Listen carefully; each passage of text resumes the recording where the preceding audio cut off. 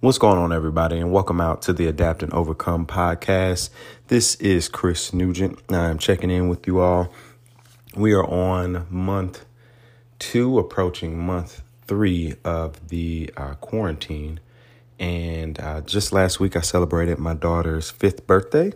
So I took about 4 or 5 days off from legitimate working. I literally have not cracked open my laptop since last Thursday, and with today being Monday, the 27th, had a couple cobwebs on it, not to say the least. But I wanted to check in and talk with you guys and kind of go over a story.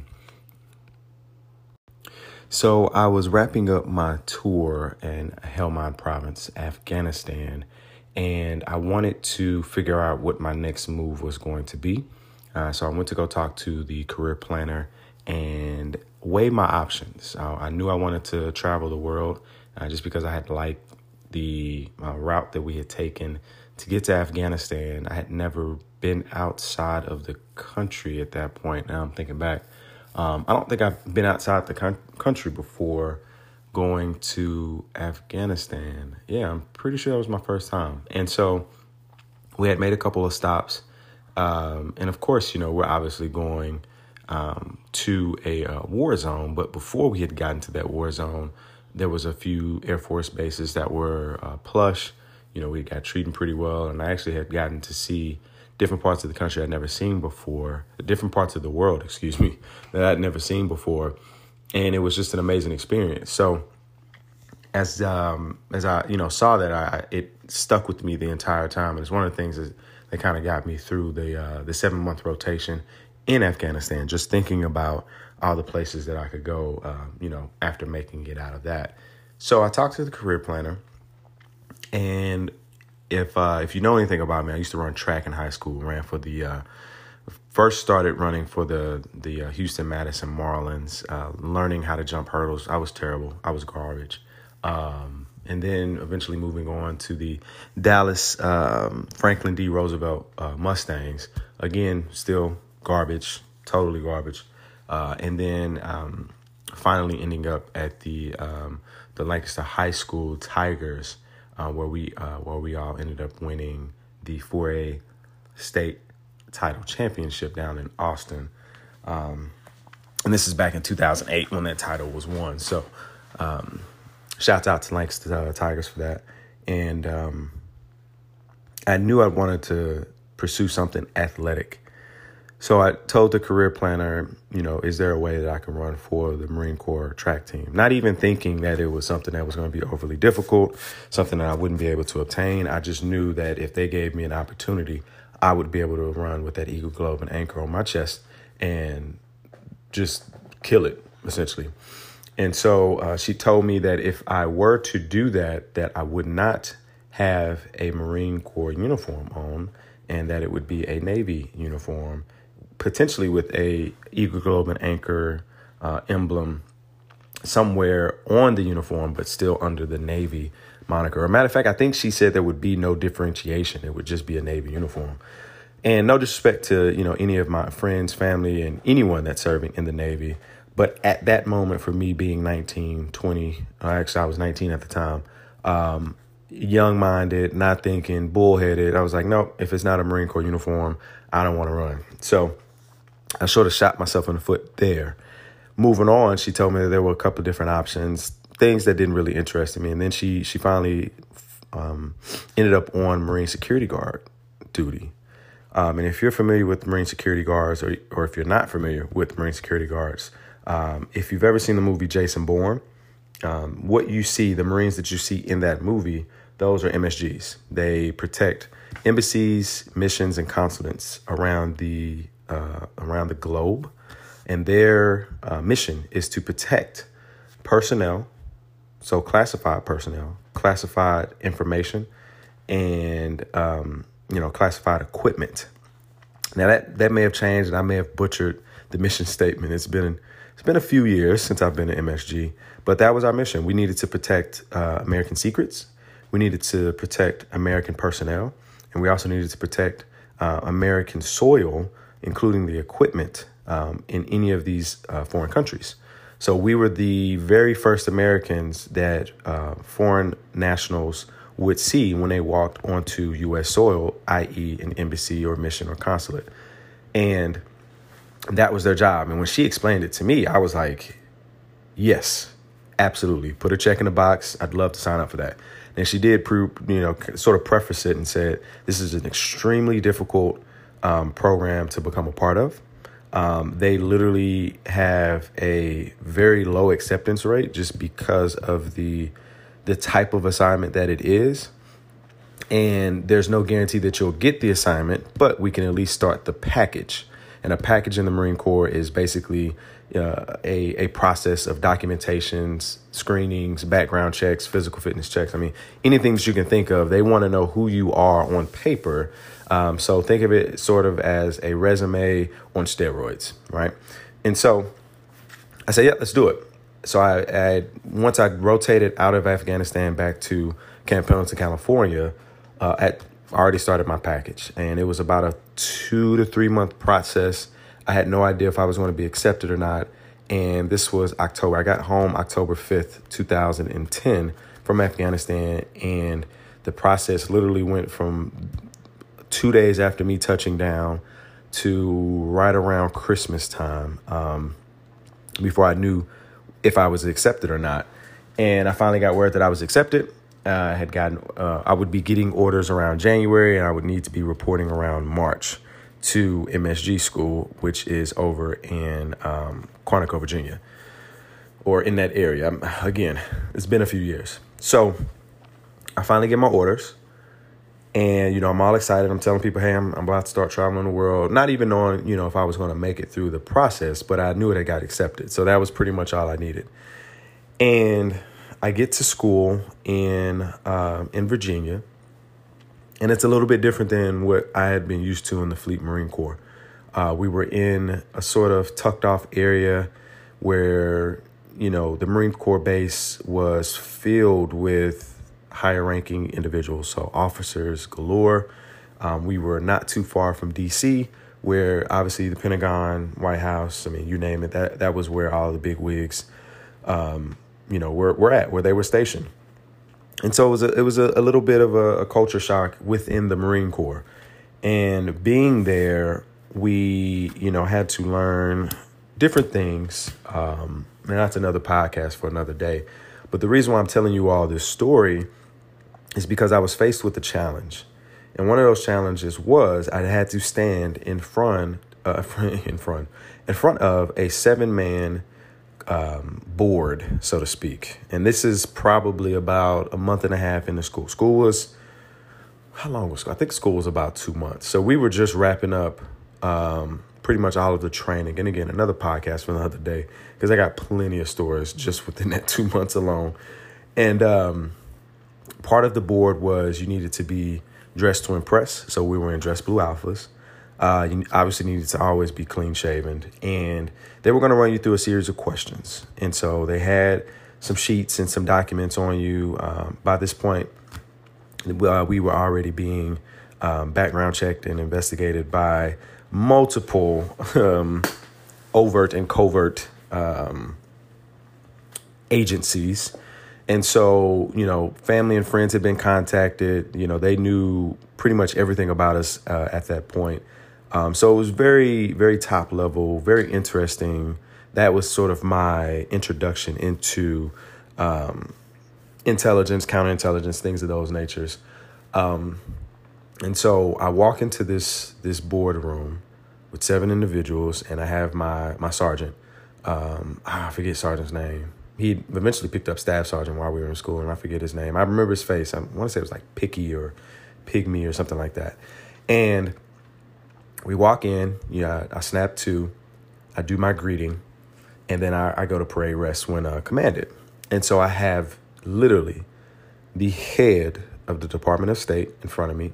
I have some rugged, rough around the edge Master Gunnery Sergeant just beaming me the entire time with this look of disgust and heinousness that he's, just gazing at. Like, I was very highly intimidated. and a bunch of other important individuals that were either a part of the Department of State, DOD, so on and so forth. So to give you an idea, I had one individual who was of military ranking that I was familiar with, and then another 6 individuals who were all civilians. So they had different types of haircuts. They were in different styles of clothing. They just didn't look to be of a military background. So that was part of the litmus test. Would I be able to conduct myself in front of individuals who are just as important, if not more important, than some of the individual bosses that I had, sergeants, staff sergeants, gunnery sergeants, things of that nature, just because of their billets. And if I could be able to not mess it up, to be able to represent the Marine Corps very well. And we get through a series of questions. I feel like I'm crushing it. I get a good vibe from everybody. And they're asking, some really in-depth questions that, I won't speak about, but they're asking some really good questions. And then one of my last questions, I kid you not, one of my last questions was from this crusty, old, salty, not crusty, salty is what I want to say. Because crusty in the civilian world means it has a different meaning. But I mean, this salt dog, I could tell he did a couple of tours. I mean, he was rough around the edges. But again, he's my boss because, we're Marines. And so he looks me dead in my eye. He really hadn't blinked the entire time I've been on this board. And he says, "So, Corporal Nugent, what's up with that dirt on your lip?" And I pause. I look around. The civilians are kind of like confused. Even the director of the Department of State, he's kind of like, what kind of question? But they keep their bearing, right? Because they're on one team. I'm trying to get on this team. And I paused. I literally did not say nothing. And it felt like I just stood there and looked at him with this confused look on my face. Like, what kind of question is that? So, in the Marine Corps, part of the regulation when I was in was that Marines could wear a mustache. And I say wear because that's pretty much how it was looked upon. We could wear a mustache. But the order at the time was that it needed to be neatly groomed and trimmed. So a good rule of thumb that I had gotten from someone in my past at that point in the Marine Corps was that just keep it from going past the orifice of your lips and make sure that it is not growing over the top of your lip and or into the bottom of your nose. It needed to be trimmed and groomed to look presentable. None of that extra fluffiness, none of that. It literally needed to look like a sliver of dirt on your lip. Not like a Hitler patch, nothing of the sorts, but something that was presentable. And I mean, you literally could not push the limits or someone was chewing your behind. And so that's how I would wear my mustache. Also in the Marine Corps, there's a culture of what we call saltiness, right? At this time, I had just gotten back from Afghanistan, so I got just a little grain of salt. I mean, I know guys that did 5+ tours, have seen some real deal combat, and they were salty. Their uniforms was almost white, when they were coming home. And so I hadn't reached that level of what we call saltiness, but I wasn't a boot. And, again, another story for another day. So I started wearing a mustache because I literally could not grow another piece of facial hair. And I was tired of just having this bald baby face. So my thought process to this Master Gunnery Sergeant was exactly that. I know that I was in regs. I knew what the order had stated. And I explained it to him with as much calmness as I could because my heart was literally about to jump out of my chest. So I looked Master Gunnery Sergeant in the eye. And I said, Master Gunnery Sergeant, the order states that in order to wear a mustache, it must be not protruding past the orifices, must not be hanging over the lip, and must not be growing up into the nose, giving a neat and reasonable appearance. And the Master Gunnery Sergeant, he kind of sits back, he looks, and he says, well, that is correct. But it still looks like you have a piece of dirt on your lip. Are you the type of individual that likes to push the envelope? I was like, what? Like, who is this guy? Right? And so I'm thinking quick by this point, because now I'm on the spot. Now he's calling me out. I said, no, sir, absolutely not. I'm not the type of individual that likes to push the envelope. I just thought that I would treat myself to something coming back from Afghanistan. Literally, my words. I would treat myself after coming back from Afghanistan. And he had the purest look of disgust on his face. He was like, if you don't get out of my face right now, I'm going to choke slam you. His exact words. If you don't get out of my face right now, I'm going to choke slam you. Aye, Master Gunner Sergeant. Good evening, gentlemen. They said, he says dismissed.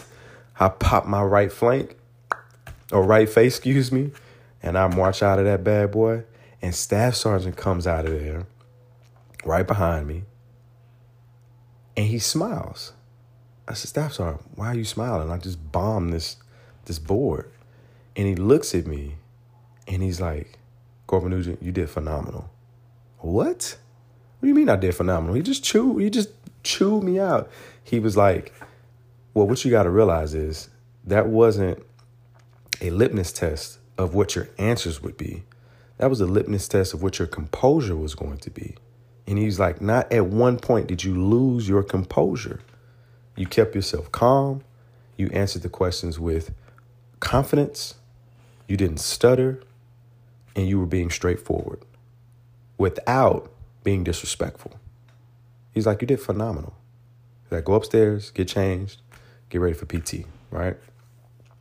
And I was like, what just happened? What just happened here? I was completely blown. I was like, there's no way I'm finna be accepted into this program. I'm going through a month and a half of this training. I've been OC sprayed. I'm going through this. I'm going through that. And here he is just telling me, yeah, man, you did well. So I was accepted. I passed. I got through the litmus test. And I went on to become a Marine security guard. And actually toured some really great countries, which, again, you tune into the podcast. Eventually, I'll get into some stories of each individual country because I got stories. This was a 3-year tour, so I got stories galore. And the reason why I tell you all that is because in life, we may feel that we are not doing a phenomenal job. And there may be signs that we aren't doing such a good job because that's how we're perceiving them. But we may be missing the message or not reading between the lines or taking it at a negative perspective, which is not allowing us to see the full spectrum. I assumed by his questioning and his demeanor that I was failing the litmus test. So in life, in entrepreneurship, in your work life, in your marriage, in whatever it is, you're going to feel that you may be not up to par because of the signs that you're paying attention to. But overall, patience, perseverance, and keeping calm is what gets us through to the other side. And all of those negative perceptions that we were seeing never really were there. They were always in our head.